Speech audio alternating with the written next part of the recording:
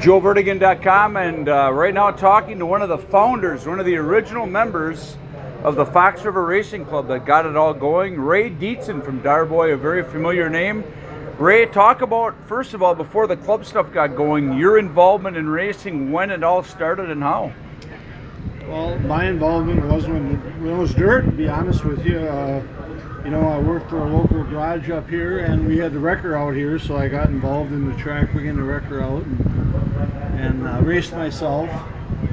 And then when we went to Blacktop, I believe that was in 1968, then I stayed involved and got to be an officer. And when the track shut down, I went from KK Sports Arena to WIR.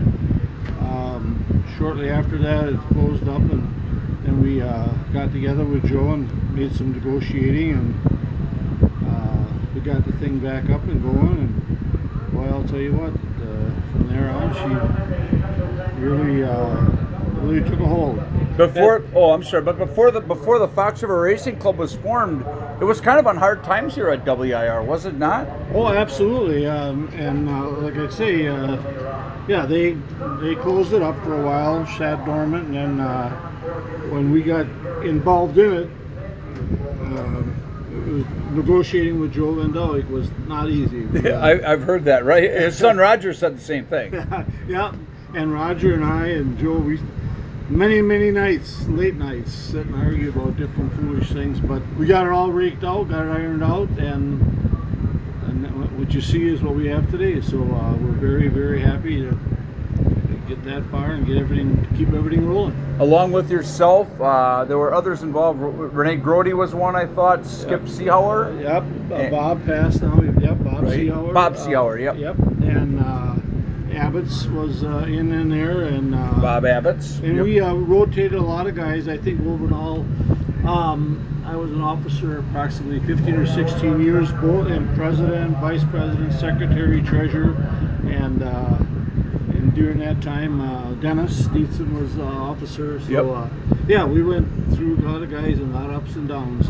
Talk about some of the things you guys would do as a club to draw cars here, because it was a new thing, but for a while you were drawing. One of your champions was from Lockport, Illinois, Larry Schuler, back in the 70s. So for him to drive from Illinois every week, that had to be kind of a coup for you guys. Yes, and I'll tell you what we had to do. I, at the time, was working with U.S. Schmidt Oil, and we had Valvoline night, and we gave the drivers oil, and we gave the fans caps. We started the big wheels, the money, the track, and the big wheels was a big deal. Right. Gave a lot of bikes, mini bikes away, along with Shopko was one of our sponsors. So with the sponsors and the promos, things just came up, which allowed us to have a very nice purse at some nights. Some nights was really a good purse. Did you guys pay, was it a percentage of the gate, or was it X amount per point based upon the attendance? Based upon the attendance, that's correct. And funny you say that, because cash. Here we sat on the booth counting out how much money we had, how we're going to split it, and it was quite a procedure. You know, no checks written out. Everything was, we had to sit out and count that money every night. So sure, it was really fun and joyful and getting everything going. But what were some of the struggles you guys faced initially in like 75, 76, 77 there, or the toughest obstacles that you guys had to overcome in getting the club up to where it's at today? Well, again, when we had a bad night, we had to go and negotiate with Joe. He was our banker, so right. And that right there tells you that's a little bit of a stump. And don't get me wrong, good guy, but hard to deal with.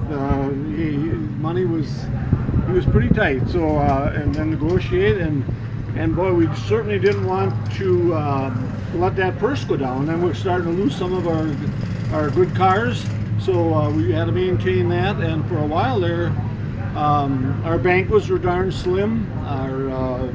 We just had the banquets at the local Darboy club, and we tried to get us so the members did not have to pay. We wanted, and a small purse, a small little bonus but that was hard. It was, so with a little struggling and working, we got it all together. It worked out fine. When it all started out, you know, there was a lot of guys that would run Thursday nights here at WIR and then on Saturdays run Shawano, or Sundays at Seymour and De Pere with the same car.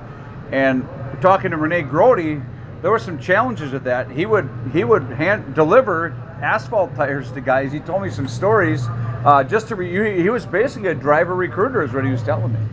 Yeah, that's true. And guys would come and right here in the pits change from their dirt tires to their, and we had to give them a little leeway.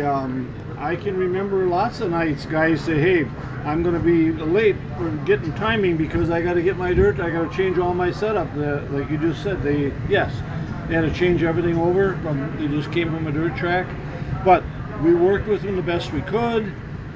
We always started them, and maybe sometimes we had to start them in the back, but we always gave them a chance to run. We waited for them, did whatever it took to maintain a good group of cars. Back in the 70s, you essentially had three classes. You had your late models in the half mile, sportsman, or did you call it a hobby stock early on, and then the figure eights. How prominent or big were the figure eights back in the 70s? Pretty popular, wasn't it? Boy, that was our drawing attraction, to be honest with you.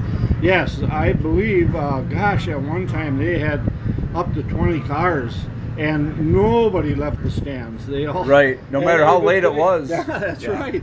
And that was another thing. We had to get the show in. And yep, you're right. We only had 3 divisions, and now we've got really 5 or 6, depending on what's going on. But yeah. But yes, it worked out well. We're very fortunate, and look at right now, it's going good, and let's hope we keep that momentum. So, what are you most proud of when you look after all the decades and you've been involved here? What are you most proud of as one of the founding fathers of the Fox River Racing Club? Well, when you look out there and see like last week, the crowd, and I hope tonight we get a good crowd, and the amount of cars we have. I don't think there's too many racetracks can say they got over 100, with all the divisions, 150 cars, I would guess, and 3,000 to 5,000 people, depending on what night it is. So that's quite an accomplishment, just to have the track open and running and doing that well. So we're very proud of everybody, and everybody did a great job. Ray Dietzen here on JoeVertigan.com. Hey, thanks for taking the time. No problem, Joe. You bet.